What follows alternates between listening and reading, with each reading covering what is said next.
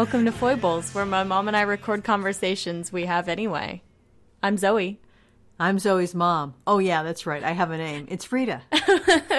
Hi, gang. Nice to have you back again. This is going to be the second part of our Val Lewton series. Third part? Really? Zoe's signaling to me. Wow. We have a lot to say about Val Lewton because his career and life were really, really interesting, and especially his early films. Now, as we go along, the later films are, frankly, less interesting, and we will zip through them a little more quickly. But these early films are fascinating, psychologically and artistically. So we're really glad that you're back, and let's get going. I think where we left off last time, we had finished talking about, we did The Leopard Man and The Seventh Victim. And so now we are coming into another really great film, The Ghost Ship. And The Ghost Ship was filmed in 1940 shit. I think this is one that was a surprise hit for both of us.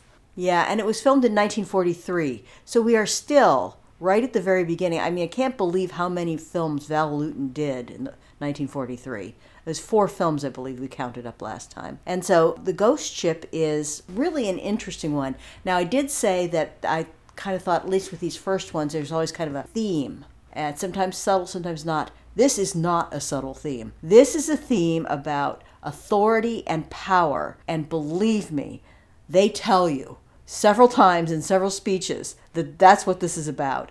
But the inference from the story is that power and authority, certainly at the absolute level that a captain on a ship will have, is corrupting. So absolute power corrupts absolutely, is the saying, and this film definitely interprets that. The plot has a lot of moving parts, a lot like The Seventh Victim, so I'll try to create the skeleton for you, and then we might fill in with some other details, but I don't want to get this to be confused with all the back and forth and machination. So essentially, the story is that there's a captain, and it's played by Richard Dix, and I'll tell you a little bit more about Richard Dix later. He's a very interesting person and an old-timey, successful actor, although he really isn't that old. He's in his 50s, which from my vantage point is not that old.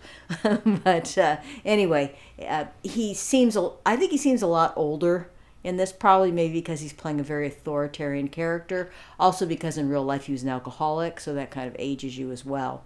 Anyway, he is the master, the captain of a ship. It's a merchant ship. This is not the Navy. And a young officer, played by Russell Wade, who is sort of the Dennis O'Keefe of this movie in that he's kind of tall and young and semi-good looking and not very interesting at all. Other than the predicament he finds him in, as a person, he's not interesting. Anyway, he joins the crew of the ship, the Altair, and he admires this captain, and he's, a young officer, so he's looking for a mentor, somebody to bring him along in his profession, and they set sail. And what happens after they set sail are a number of very concerning episodes where people die, people get into danger, and it all seems to stem back to the captain's decisions. The captain ultimately seems to, even though he's got ultimate authority, he's supposed to have a lot of experience, he seems to be a screw-up. Somebody who really is not a very good captain. He makes a lot of bad decisions. And as that develops, he seems to be more and more crazy, essentially. He's power mad. He seems to want to assert his authority in an arbitrary way just to prove that he's got the authority, and this puts people in danger. And so this young seaman ends up, or the young officer, I guess seaman is an actual rank, this young officer begins to question him and buck him, and that puts him in danger of his life. And that's ultimately the thematic thread throughout the story. So one of the first things that happens, which is very concerning, is that they're at sea and they don't appear to have a doctor on board. And there is a man who has an attack of appendicitis. So that's critical. They got to get that appendix out. So the captain is going to do the operation to try to save the guy. And he, in a very good scene, I think, he clutches. He can't do it. He's afraid. He's unable. And so this young seaman, Tom Marion is his name on the boat. So Tom takes over, and he successfully completes the operation. So then after that, the whole deal with the captains, he does a whole song and dance, chuck and jive about why he didn't do it or he couldn't do it. I don't even really remember the details of it. I just remember it had to do about his authority. He made it sound like it was the wise thing to do, that it was what a captain should do, and he did it, whatever he did was the right way.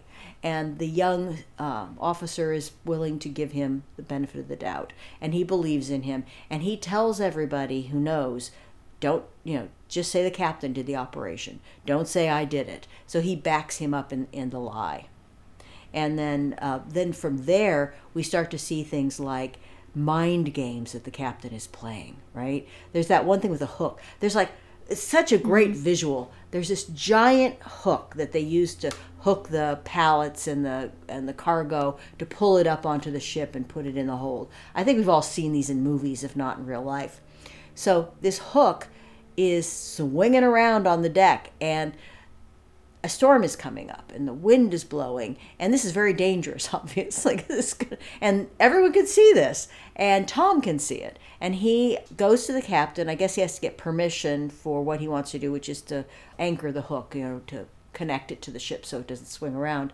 And the captain kind of is like, well, no, don't do it. No, you're not allowed to do that. And so he doesn't. He follows the order. And then the hook, does the hook actually kill somebody? I think so. Yeah, it knocks him off into the water. I think multiple people die by the hook. And the captain then turns around and blames Tom because, and Tom's like, what? This doesn't make any sense. This is a mind game.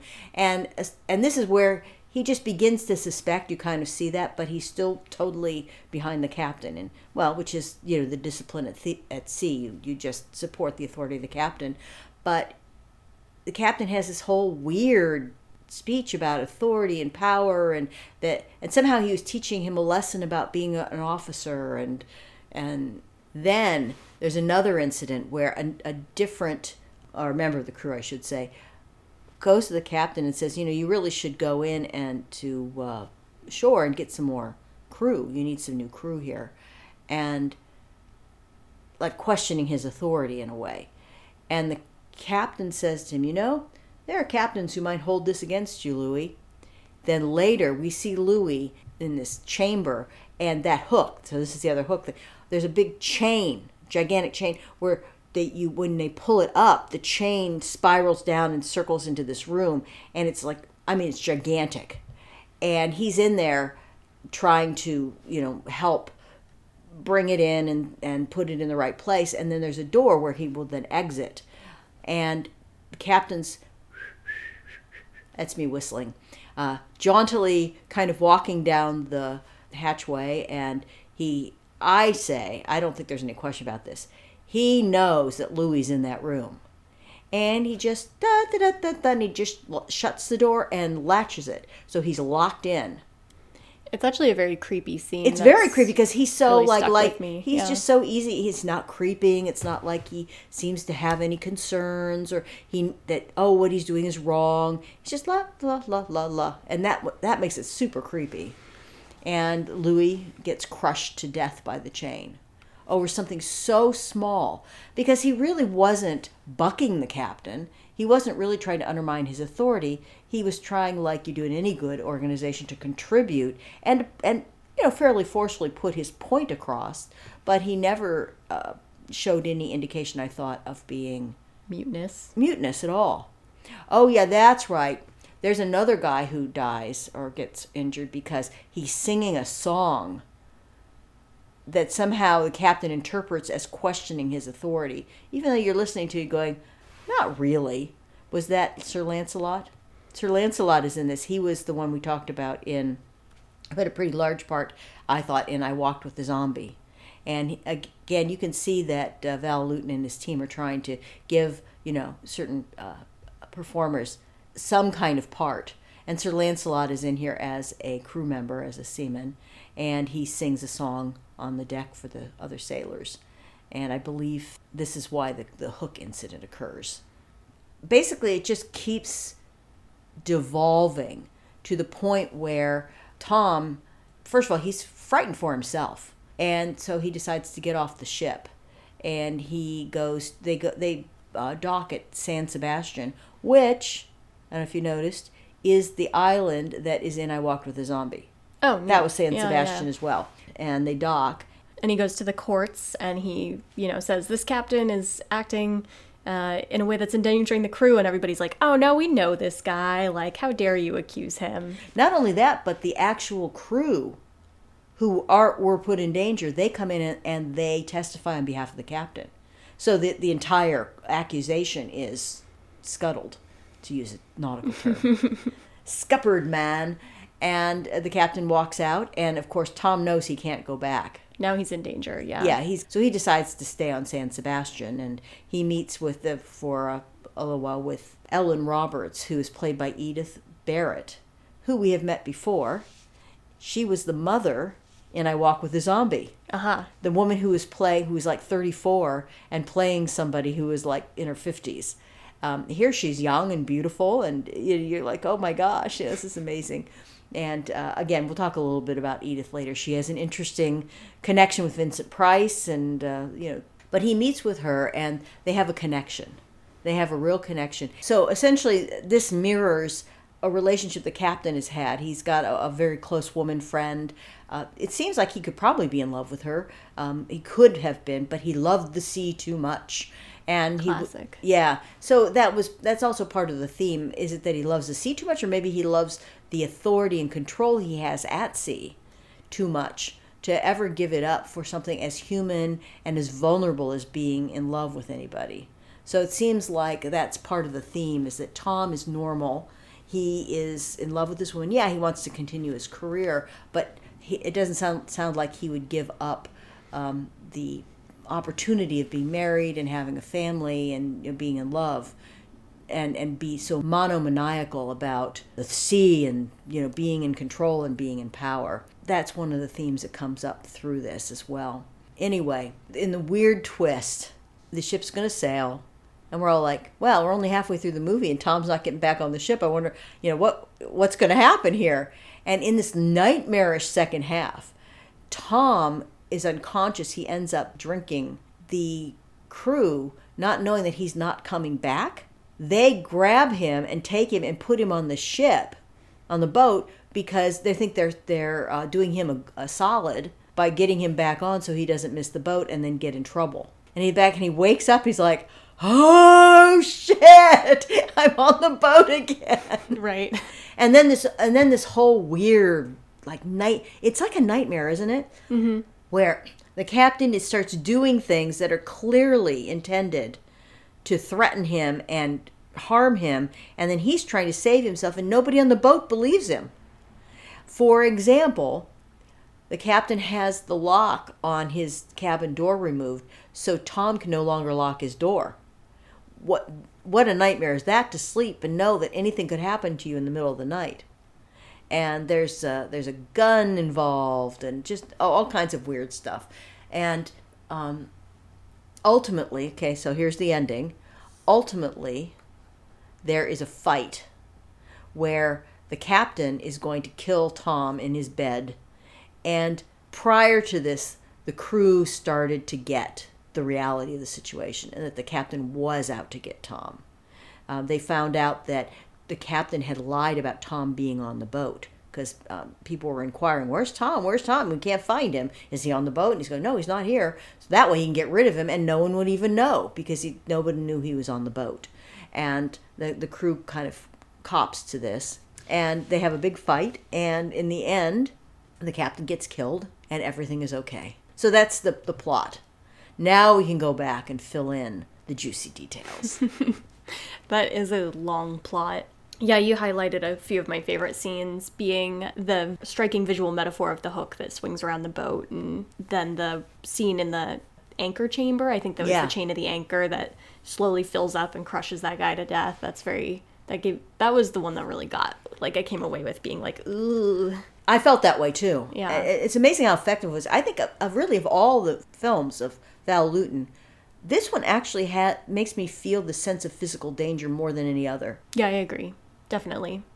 So I think it was like a surprise hit for both of us. One, it's not one that we've heard about before. Two, we didn't expect it to be very good. For some example, the quality of the film itself, like the quality of the copy that we watched wasn't great. So it wasn't as beautiful as like I Walked with a Zombie or anything, but then it ended up being really gripping anyway. Well, I also had an issue with the acting at first. I didn't get what was going on. So once I knew what was happening, I thought back to the beginning, the opening, and the way the actors were acting. Oh, that's why they were doing that. Well, that's why that seems so wooden. Okay. Now I could see that it wasn't bad acting. It was them setting the stage and trying to be psychologically true to what was going on. In particular, I would say the captain. The captain, played by Richard Dix, Captain Will Stone is the name of the character, and he seems so goddamn stiff in the beginning. Mm-hmm. And he's like, "Oh, young man, I will be your mentor," and he just kind of seemed like jolly in a weird way. And stiff and wooden. And it wasn't until later I realized that he was playing an insane person trying to pretend to be sane.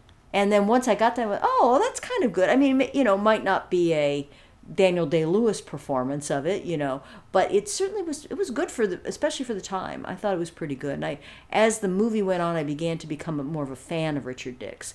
Dix was really kind of an old-timey actor. He was a big star, or a biggish star in the silent era. He was like in Cecil B. DeMille's silent version of the Ten Commandments. And he ended up winning an Oscar in 1931 for his performance in Cimarron, which is a Western.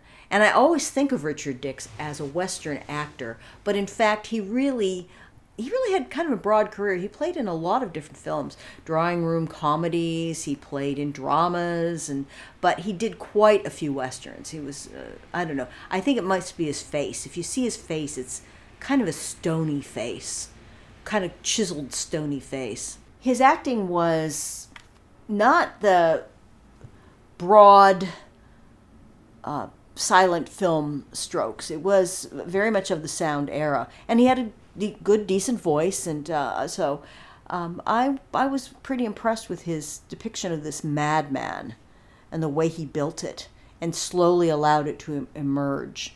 One of the things about this film that made me think of a later film, and I wondered if Humphrey Bogart had seen this film and been influenced by the performance, when Humphrey Bogart plays the crazy captain in The Caine Mutiny. The Caine Mutiny is a film where there's a mutiny on a boat because the captain is crazy, and a lot of the really key points in the film is the trial of the captain and the way you watch Humphrey Bogart play this captain who at first seems very reasonable and he's defending himself, and as it goes on he becomes more and more crazy, and you see the emergence of his paranoia, and there's the whole thing about the strawberries. I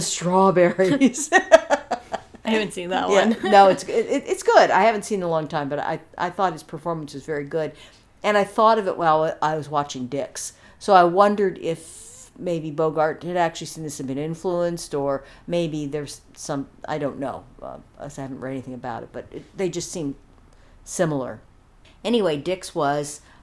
he was in real life an alcoholic, and a lot of these actors are. It's very interesting. He had a ranch and a lot of money and everything, and he also liked to collect weird things. Apparently, he liked to kind of collect chickens and turkeys, and he raised like thousands of them. So it wasn't necessarily like a business, like where he sold them or like was a rancher, but he just liked having chickens and turkeys.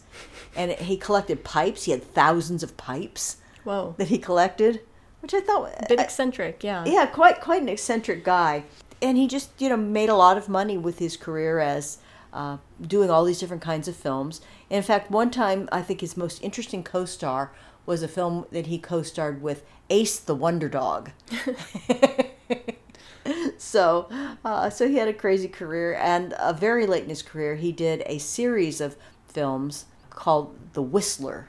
I've seen one of them. It was pretty good.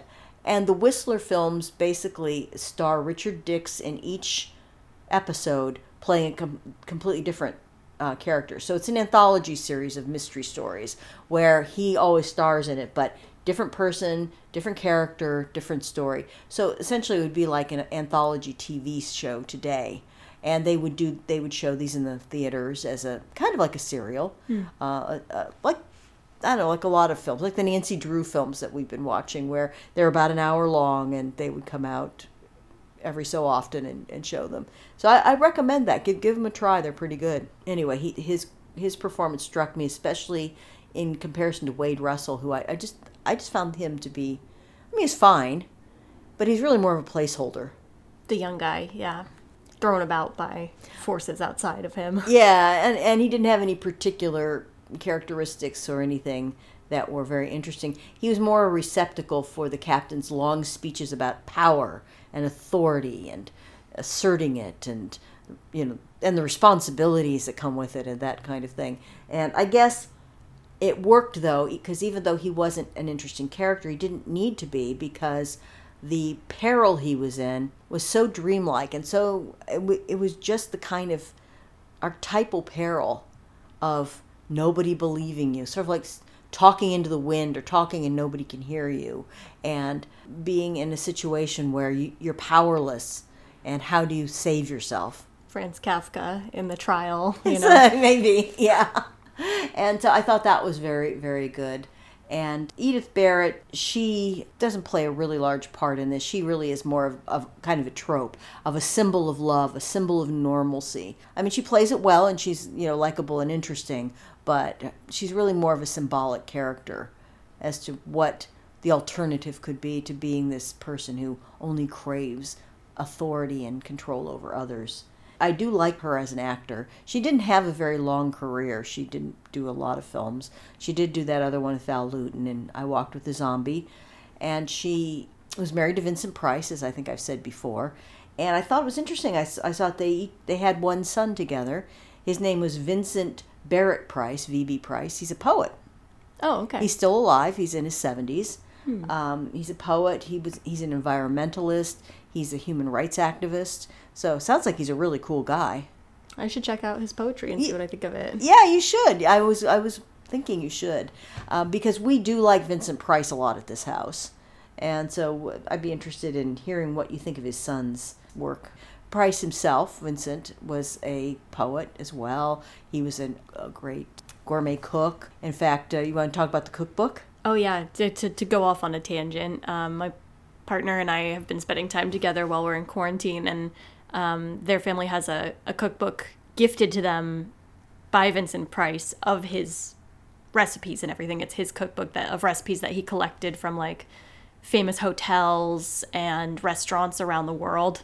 And it's pretty fun, and a lot of it's extremely 70s, lots of like aspic and like gelatin and ketchup and mayo and tartare and whatever.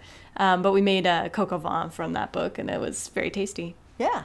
So to pull us back to the movie and to Val Lewton, going back down that tunnel again, we'll go back to Edith Barrett. And the last thing I want to say about her, which I think is interesting, is Zoe and I are preparing a series for you on Jane Eyre. And we are read Jane Eyre, and we're watching every film adaptation that we can find of it. And in the very famous one from 1944 with Orson Welles and Joan Fontaine, Edith Barrett plays Mrs. Fairfax. I've forgotten about that. And again, she plays a much older woman than she actually was, which I don't understand. She's quite a lovely woman, and yeah, it's just kind of weird. Typecast like outside of her type. Outside of her age, yeah, way outside of her age.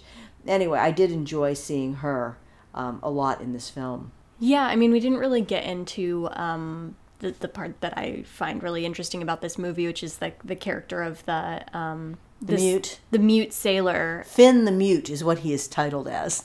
And the actor's name is Skelton Knaggs. Okay, and he's a British actor. Gotcha. Yeah, he's very much one of those like thin, kind of sickly looking guys. He's got a very gnarled face. He has a face. He's a very short man, but he has the face of a boxer. Don't you think? He looks like he could have been a boxer. He's a very kind of gnarled face. Very great face for character actor.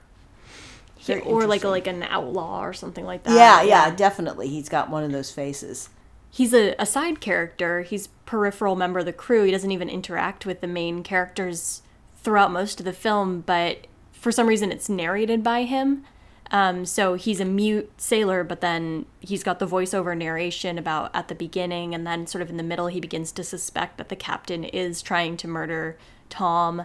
And then it's never really clear his motivations to help Tom or anything like that. But in the finale, he's the one who kills the captain. He figures out that the captain is going to go to Tom's room to murder him in the night, and he hides in the room with a knife and ends up knifing the captain in like a pitch black struggle. And that's so interesting because he is even though Tom is the ostensible hero of the story, it's Finn who really is the hero. He sacrifices his life, doesn't he? Yeah, I believe they maybe kill each other simultaneously. Yeah. So he sacrifices his life for another. And then Tom can go off in his glorious whatever life going forward. But Finn, he's such an interesting character. He's always around. He never makes a sound, yet he's the voice of the narrator.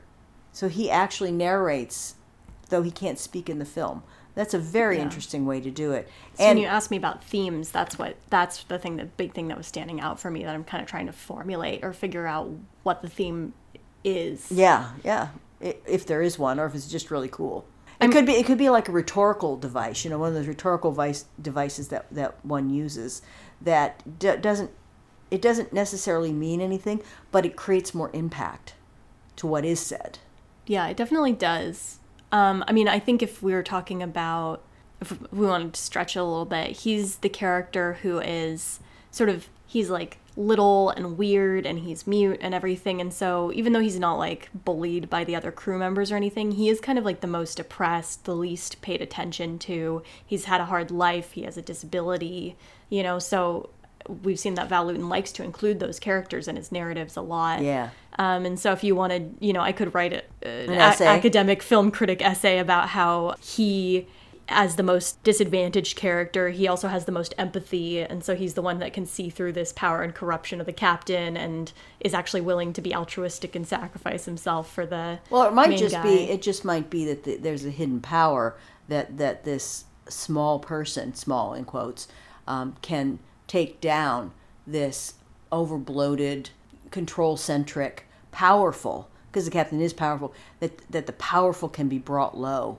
by the lowest. Yeah, absolutely. Yeah, so I can see that. I think the interesting point about having a voice, and he has a voice in the narration, but he doesn't have a voice in the reality of the boat. But he is the key character who makes things change and move. He's the one who brings. He can't read either. That's the other thing. He can't speak and he can't read, or write. So he can't communicate via writing something down, but he finds the evidence that says that the captain had lied about Tom's presence on the boat. And he doesn't know what it is, but he knows that the captain dropped it, and he secretes it away, and finally he decides that he will give it to someone who can read, and that's when the secret is revealed. So he's the one who decides on the timing and so forth of the revelation of the secret, even though he doesn't know what the secret is. So it makes him an interesting character because he is full of dichotomies, and he is ultimately the one who gives up the most, makes the most powerful action and changes things. A poor thing about Skelton Eggs, which is interesting when I look at him, I just don't think of it, but he was a Shakespearean actor in London. And then, of course, he when I was thinking about what he's like, he also would play a Dickens character very well, I think. Yeah. He's kind of Dickensian in my he would. eyes. He definitely would. And so he ended up, I'm sure coming to Hollywood because there was the opportunity to make money. Hollywood drained a lot of the talent out of London because there you were just really kind of a tradesman and you could make a living at it, but it wasn't like in Hollywood where even a minor player could make pretty decent money and live a higher level of lifestyle. They had a thing in Hollywood called the English Colony. And so the people like Errol Flynn and David Niven and C. Aubrey Smith, who's a great favorite of mine. C. Aubrey Smith was a really tall, very distinguished, very craggy looking actor, and they all played like cricket together, and they were all like kind of hung out, sort of like what do we call them? International districts of various countries, Koreatown or whatever. They had the English town, and they played together and hung out together. And anyway, I'm sure, I don't know if Skelton Nags was important enough to be part of that, but there certainly was a crew there for him to hang out with. And like so many others, he was a terrible alcoholic, and he died of it when he was only 43. Sad. I know, very sad. Anyway, I do like him, and he's this is the first film he was in with Val Lewton, and he subsequently was in 3 more films. He was in Isle of the Dead, Bedlam, all the horror ones. So we will be seeing Skelton Nags again, very enjoyably. And is there anything else we should say about this film in terms of the themes? I've got some really juicy stories about the film itself and what happened around it, but I don't want to cut us off from our discussion of the... I have to say, it's one of my favorites. I know you don't like it as much as I do, but... I still really liked it, though. Yeah, I know, but I maybe by the end you'll rank it as highly as I do. We'll see. Maybe one of the things is I was surprised by it. It's like I'd never seen it before, and the acting and the development and the way I felt as I watched it, it was very effective. I think on our lists of our favorite Val Lewton films, like I ranked The Seventh Victim above Ghost Ship, and you ranked Ghost Ship above The Seventh Victim. So we're like within a step of each other. I thought it was impactful too. There's a lot of moments that are going to stick with me and a lot of atmosphere that was created. That's really good. Themes aside, it's a good watch. It's entertaining, creepy, a very cool film. So totally recommend about it. And around this time, as we said before, Val Lewton had several successes. Maybe none were ever as successful as Cat People in terms of money. Although they all made money, they all did well for the studio. And there's just something about the people he worked for who didn't really get it. And at this time, his direct boss was Lou Ostro. And this guy, he really wanted Lewton to do what Universal was doing. And they at this time, the big popular thing was the Monster Rally, is what they called it. Basically, it was how many creepy monsters can you stuff into a film at the same time? They really were trying to just capitalize on the names and of the creatures and so forth, and the past glories. These films were not good. Abbott and Costello meets Frankenstein or the Wolfman, or, I don't know even all the titles, but so-and-so versus so-and-so. They were just really not very good films. But they still made money, and I think a lot of it was because they were stuffed down the American public's throat, and they kind of didn't have a lot of else to watch. So when they got a Lewton film, they were excited because it was really good. And so essentially what Ostro was trying to do is he came up with another title. As we said earlier, the film production always started with the title. Lewton was given the title, and then he proceeded to try to undermine the title as much as possible and not make it be what the title said. Right. And they kept trying to shove the title on him to try to shove him into a box because he was so successful that they didn't have a lot of leverage over him to make him change always, because he always came in within his budget. If he had gone back to them asking for more money or whatever, then they would have had some leverage over the content that he was producing. So anyway, the title that Lou Ostro came up with for Lewton was They Creep by Night. Oh. Okay, so that's one he was trying to push.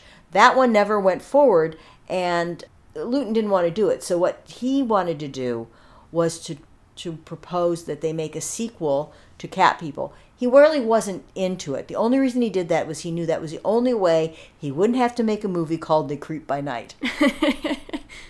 And so, of course, the Muckety Mucks loved that because that was, their biggest hit. They figured, we can just capitalize on this and make a whole bunch more money. They figured, this will be a blockbuster.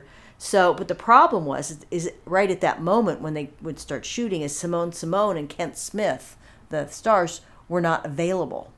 So they had to come up with something in the meantime. What happened was a lot of stuff went on. I don't know all the details. Not interesting. They came up with the title The Ghost Ship. And they said, okay, make the Ghost Ship. And the reason they came up with that is because they had an old ship set lying around from a movie they made in 1938, and they wanted somebody to use it because it was sitting there just lying around. Great. So I said, okay, we got this ship, the ghost ship, go. And he proceeds to make a movie without any ghosts in it. Exactly. And Luton specifically said he wrote this book with this story with no ghosts in it. So you're like, you see the title and then you watch the movie and you're like, there's a disconnect here because there are no ghosts. There's nothing. Again, you would have to sort of use an academic mind to come up with some kind of symbology of ghostness somehow. And basically it was Luton, just throwing shade on his bosses by the script that he wrote. Probably while he was wearing his dog boot tie. Right. So the film was released and it was doing well. It was popular.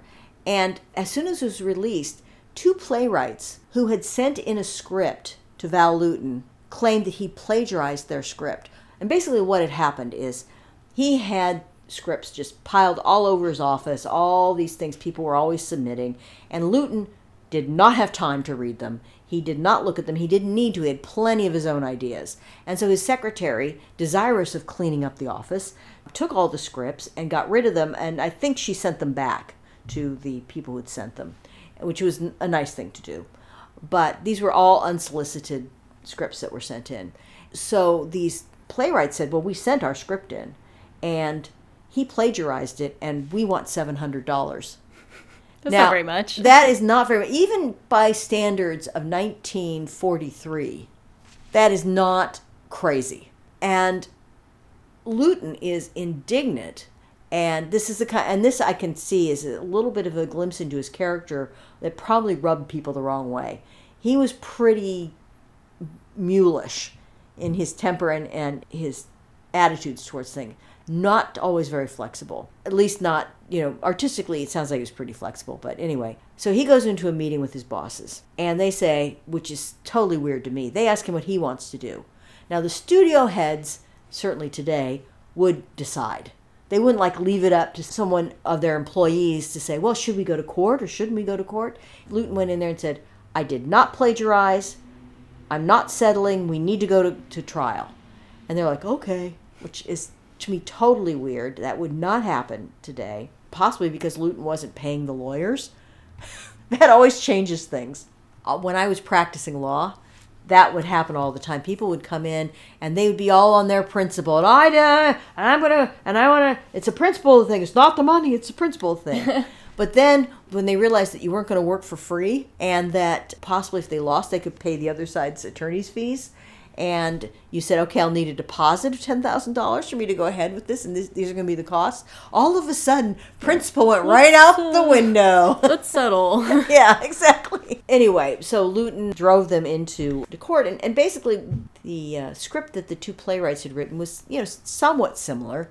But, I mean, from what I've heard, it doesn't sound like it's a plagiarism case, but I don't know. I wasn't there. But basically their story was about a cruise ship, not a merchant marine ship. And there's a passenger on it who accuses the captain of murder. The passenger can't get anybody to help them. Okay, that's similar. But it turns out that the real captain was murdered and the killer took his place. That's not the same. That's not the same at all. And that's pretty crucial. Yeah. So anyway, these playwrights won. And RKO had to pull the picture out of circulation, didn't exhibit it, and there was an injunction for years. And so this film is very little known because it didn't show for 50 years. Wow. Isn't that amazing? Until the copyright expired. Yeah, exactly. The copyright was expired, and then it started being shown. It was heralded as a lost masterpiece. And I think it is quite excellent. And the loss of this court case and the fact that he had been found guilty, well, this is not a criminal court, so he's not really found guilty of anything. He just lost a civil case. But it feels like you're found guilty of plagiarism, right? And Lewton, being the very sensitive, highly sensitive individual that he was, he just crumbled. He actually became incapable of working. He wanted to get out of the business. I mean, he really had a breakdown over it. He just lost it. And riding to his rescue was his aunt Alla. So Alla Nazimova, who we talked about in the first episode at great length, who had been in the business for years and years and years, and she's the one who'd been so tough on him when he was young. She came in and she bucked him up she was both tender and tough with him. It was like, buck up, buddy. This is life. This is tough. But there's also the you can do it. You're valuable. You're an artist. You're a great artist and you need to get out there. And she brought him back to life as an artist. Wow. Yeah. That's a good relationship. That is fantastic. I mean, I think that was the thing that showed that, like, he and Nina and his daughter Nina, and that they would butt heads and they would have a very turbulent relationship because they're so much alike. I think he and his Aunt Alla were a great deal alike. And that was the source of their strength in their relationship and their conflict. Wow, that's so dramatic. Yeah, it makes sense that I've never heard about this movie. I thought it was kind of a nothing film. I had no idea that that a whole court case happened. That's really dramatic. I know. It's probably the peak of drama in his career. That must have stung really badly to... Oh. Yeah. Well, because, I mean, it's so public. Accused of plagiarizing, yeah. And publicly being... But again, he kind of asked for it. If he just settled quietly, everything would have gone along. And, of course, that put him at a disadvantage politically with his bosses. Not because I didn't get any idea that they believed he plagiarized anything, but he cost them a lot of money. Right. And it cost them all the profits from the film. Now we're entering the last film in what I call Phase 1. Phase 1 is the golden age of Val Lewton. These are his best films. And this is really the last film that hits that. And it is Curse of the Cat People, which is the sequel, kind of, of Cat People. And he was able to make this next with his $150,000 budget because Simone and Kent Smith were now available once again. And so, again, Curse of the Cat People hated the title, hated the idea, really didn't want to do it, but it was better than having to do They Creep by Night, in his opinion. And he didn't get to control the title, even though he suggested it be a sequel. Yes. His line was, the only curse is in the title. So there's no curse. There are no cat people. I think there is a kitten in it somewhere. There's a little kitten. The little girl gets a kitten at some point. And that's really kind of there's not even Dynamite, the Black Panther isn't even in it. Anything like that. Yeah, I mean, Simone is in it. That's it. Kind of, yeah. It's very interesting. Because essentially, it's the follow-up where, at the end of Cat People, Simone, the cat woman, she actually turned into a cat, died. Kent Smith, her husband, and Jane Rudolph, these are the actors' actual names, they had bonded and they end up getting married. They have a child. It's their child, not Simone's child. And they're living in a happy domestic bliss where the husband is continuing to design his ships. And I don't know, I don't remember if the wife, Jane Randolph, ends up, I guess it doesn't matter, except in my mind, whether she's still working or she becomes a housewife. Doesn't matter. Yeah, I can't remember either. Also, I'm going to have to try really hard not to mix up details with The Bad Seed, because we watch them kind of near each other. And they're both about young girls. Totally opposite young girls. But yeah, no, I that makes total sense, because it is kind of the same kind of setup, right? Yeah. So essentially, this is a very simple plot, so we're not going to have a lot of details to it. Basically, Val Lewton wanted to call it A Girl and Her Friend. Terrible title. But it does actually tell you what's going on. And so the thing is the little girl, and she's pretty adorable, she is very dreamlike, and she sees visions. She sees fairies, she sees creatures, and most importantly, she sees Simone, who died in the last movie. And Simone comes very much like Billy Burke as the Good Witch of the North does in The Wizard of Oz. Kind of, it's black and white, but she comes in a glowing light, shimmery, white robe. Yeah. And she's always shimmery and just beautiful and angelic. And she keeps appearing to this little girl, and she's the only friend the little girl has. The little girl cannot make friends with anyone, any child of her age, because she doesn't get them. Yeah. She doesn't understand what they're all about, and they make fun of her, and they're pretty mean to her. Why are children always mean in every movie? Because children are not always that mean. No, it's children true. can be very nice. You were very nice. Yeah. When you were a child. You made friends. You always would seek out the one who was sitting alone, who was kind of weird, and make them your friend. Yeah. Be nice to them. I was the Helen of Jane Eyre. You were. You kind of were, except you didn't talk about religion like Helen did. But anyway, so they're really mean to her, and she ends up having this imaginary friend, if you will. Well, is she imaginary? Isn't she? We don't know whether she could be the spirit of Simone coming back. Yeah, in this world of this movie. And this little girl ends up accidentally going to this real creepy old house and making friends with this really old lady who'd been an actress in the old days. And she's got a weird daughter, I guess, who walks around in the background a lot. Yeah, it's kind of like Grey Gardens in a way. What happens is that there is a kind of storm. Well, I guess we should say that the father, Kent Smith, he can't tolerate this. Because he's terrified she's going to turn into a black leopard, I guess. Yeah. He's afraid that she's going to end up like Elena, Simone's character, and be crazy and relive this whole black cat situation. And his wife is going, but she's not her daughter. She's my daughter. Yeah, it's very interesting. The little girl finds the photographs of Simone, his former wife, which he's kept for some reason. Yeah, which that's an interesting little detail there. I don't think his current wife likes that very much. I think she makes it pretty clear. And, And so anyway, he's always he's been pretty mean to her and kind of like shaking her and yelling at her. Snap out of it. Snap out of it. That's not true. Stop lying. Stop making up stories. And she's like, but it isn't a story. And she's such a big-eyed, sweet little girl. You're just like, God, you really get the sense of it, right? Yeah, I think during the movie we're like, why you gotta be such a dick? Come on. Yeah, I mean, he was terrible. But what's interesting about this is that this apparently is a very autobiographical movie. It's probably, of all the movies, the one closest to Val Lewton's heart and his life, because that was his relationship he was having with his daughter at that time. So Nina might not have been as ethereal as this kid and seeing things, but Nina had her own agenda. She was a young kid, her own agenda, her own point of view, her own way of doing things, and she would be very disobedient and go out and do what she wanted to do. And his reaction was to be more oppressive and to yell at her and to, and to try to snap her out of it and be authoritarian. And, his wife is like, calm down. I mean, it's just kind of like this dynamic in the movie. Calm down, take a chill pill. She's just a child, this kind of thing. And and it really seems to be, again, to reflect back on his relationship with Alla Nazimova and probably her authoritarianism and his bucking her, because then he would trample on her roses or do whatever and end up being sent to military school. So now he's got a daughter. And what happened is, in order to make things, I mean, he really did want the best for her. I mean, it wasn't like he was cruel because he didn't love her. But they ended up sending Nina to boarding school. Just like exactly what happened to him. But apparently in this case it worked very well. They picked a good school. It wasn't a military school, first of all. And they did it because they were trying to find a way to nurture her and for her to be okay and to have the discipline she needed, because she wasn't getting it in the way she needed at home. Very interesting. There's this whole thing about a donkey. She just wanted a donkey. So she was going out and selling things to try to get money so she could buy a donkey, because they wouldn't get her a donkey. So ultimately they got her a donkey, and it lived out in the backyard in a little corral. They had a big yard.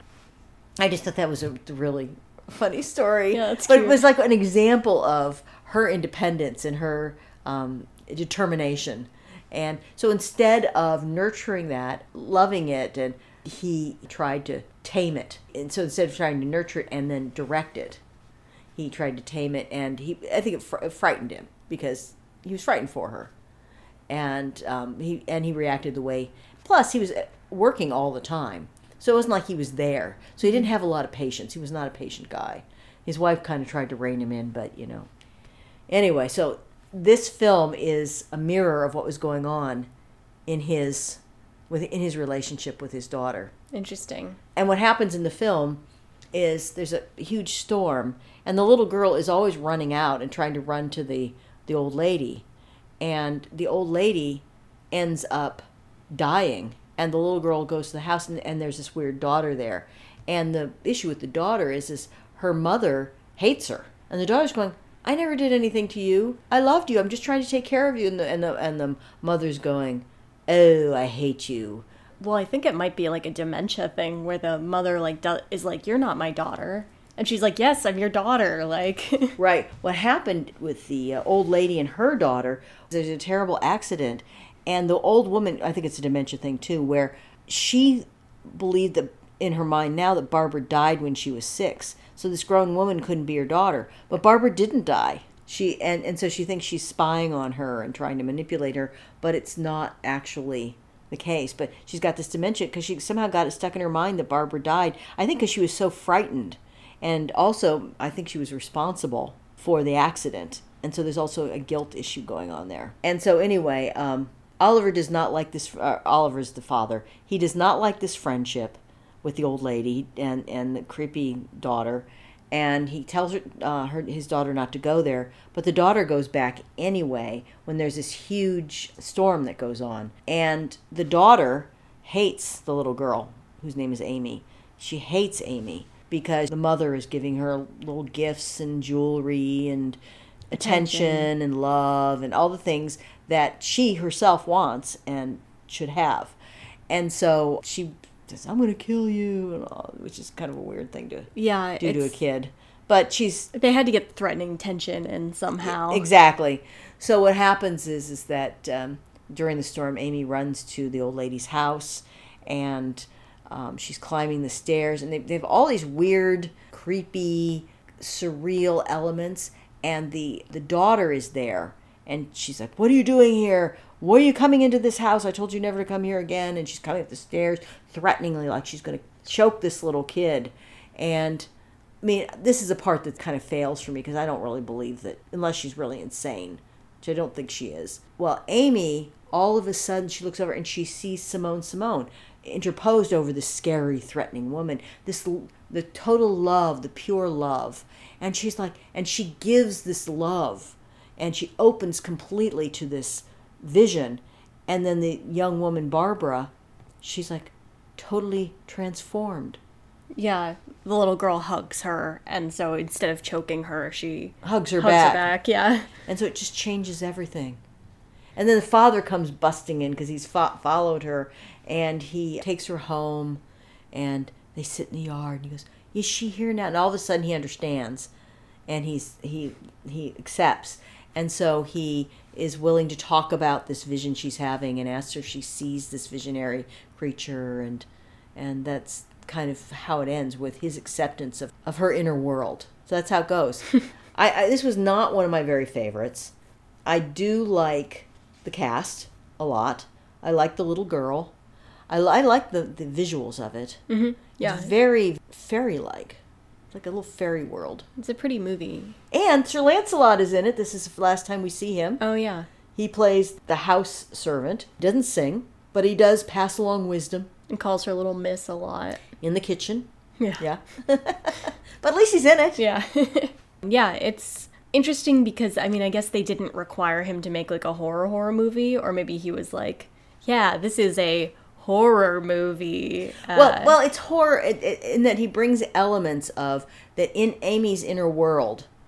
Every time you see anything that's really creepy or scary, it's always from Amy's point of view, the little girl's point of view. There's the backyard that lights up like a fairyland and the beautiful vision. Okay, that's not really horror, but it's otherworldly. But when she goes to the house and visits the old lady, it's always dark and creepy in there. It's just got that gothic element to it. And then there's the scene in the park when she's trying to run to her friend, and she hears, this is so weird, she hears the galloping of like the headless horsemen's. There's a whole myth that goes on in this town about a horseman, and the horseman snatches up children. And right, yeah, and she hears it again in the snow and stuff, so yeah. Right, she's hiding behind a rock, and she hears it coming closer and closer and closer, and then a shadow sweeps over her. And in the old house, the wind blows and it bangs the doors, and you hear the wind blowing over her, and it gets dark, but it's always from her point of view, so it doesn't mean any of that is happening. Right. But those are the kind of horror elements in it. Which is interesting, and it does a pretty good job of actually making tension, even if it's not super like coherent or it's all clearly not real. Exactly. So essentially, when this film came out, it came out in 1944, and I didn't realize that autism was being studied, and to the extent it was in 1944, but it was. And so when this film came out, it was shown to child psychologists, and they would look at it and they'd say that they saw an autistic element here, this kind of Asperger's issue with this child, that she had this in her life. She didn't understand the outer world. She didn't understand the cues of her peers, so she couldn't bond with them or understand them. She did like and get along well with the old lady, but the old lady was kind of demented, Yeah, well, and she just kind of took command of the situation and was like, "Oh, this, oh that." Yeah, blah, blah, here, blah, have here some you go." tea. Here's a ring, and all this sort of thing, and in a way that was interesting to her, but it was kind of unusual. So they thought that was very interesting, and Asperger's diagnosis was very new at the time. They had just really developed it. And so one of the things that they noticed, I think was very interesting, is they noticed the way she smiled, and that is like a symptom of Asperger's, a very tight smile, very closed mouth, tight smile. And what's so funny about it is they never intended to Characterize her that way. Yeah, they didn't necessarily, because the reason that she had that tight smile was halfway through the filming she lost a front tooth. Oh. And so they told her not to open her mouth. That's funny. And so I thought that was really, really funny. That's not something you think about with child actors very often, but yeah. Yeah, exactly. And the story about the old lady and her daughter and what happened, there was the accident on a bridge, and a lot of that backstory, they fleshed that out a lot more in the original, but they ended up cutting it. Probably because they needed to get down to the 70 minutes that is required for a Val Lewton movie at the time. So it was pretty interesting kind of filming, and originally this was a whole different director that Val Lewton had to hire because his regular people were not available, and the director was name was Günther von Frisch, a German guy, and only things he had done before were documentaries, so he hadn't actually ever made a film before. And he was like probably the worst possible director to be on a film like this, where they film in 2 to 3 months, chop, get it done. So anyway, where you're in a schedule where it's move it along, got $150,000, got to get moving. And this film started to go over budget, which was not okay. And Val Lewton had never gone over budget. But he was really kind of the quintessential artiste. And he's all about like the lighting and getting the lighting and so all those fairy scenes, which are beautiful, fantastic. He did all of those. But the problem was he wasn't moving it along, and they had hardly any of it filmed. Lewton got very concerned. So he ended up being replaced by Robert Wise, who became available, and Robert Wise just pushed it through. He got it done. Using the footage that had already been done, but none of the exposition, none of the plot, none of the story had been filmed. So Wise took it over and he got it done. So it's there are 2 directors credited on this. I thought that was really funny. Yeah, so it was successful film. Lewton's films never bombed at the box office. He always did okay. Well, some of them have bombed. They maybe didn't do as well as was hoped. I don't think any of them ever bombed. I mean, it's certainly in this first part of his career, it's a testament to how good at creating a compelling story he was versus like needing to do the genre. Because this is not a genre film in any way to me. And the compelling part of it is really the father being so angry with the child. That's the horror. All the other stuff is atmospheric, but that's really the horror, because you're like, wow, because she's so little and he's so angry, and they really do it well, but not in a way that, I mean, having come out of a family where I had an angry father who would blow up, and you can tell this father cares about the child, and he's angry out of his own fear for her, and so it isn't nasty. So just wanted to say that for anybody who's sensitive on those issues. But yeah, so that was the end of what I call his golden period. The next piece where we move in, he is still at RKO, but Lewton is starting to chomp at the bit, and he really wants the opportunity to move into the A-list and to do something more. So he gets an opportunity to do something that would be, I don't know, I wouldn't call it A-list, but I guess they kind of considered it A-list. It was a war film called Mademoiselle Fifi, and there is no horror involved. And it is a story that Lewton had wanted to do for a long time. It's based on a story by Guy de Maupassant. And so that begins what I call phase 2, which is sort of his other styles that he did at RKO. If you want to get in touch with us, shoot us out an email to foiblespodcast@gmail.com. We'd love to hear from you. Thanks for listening. Grilled cheese sandwich.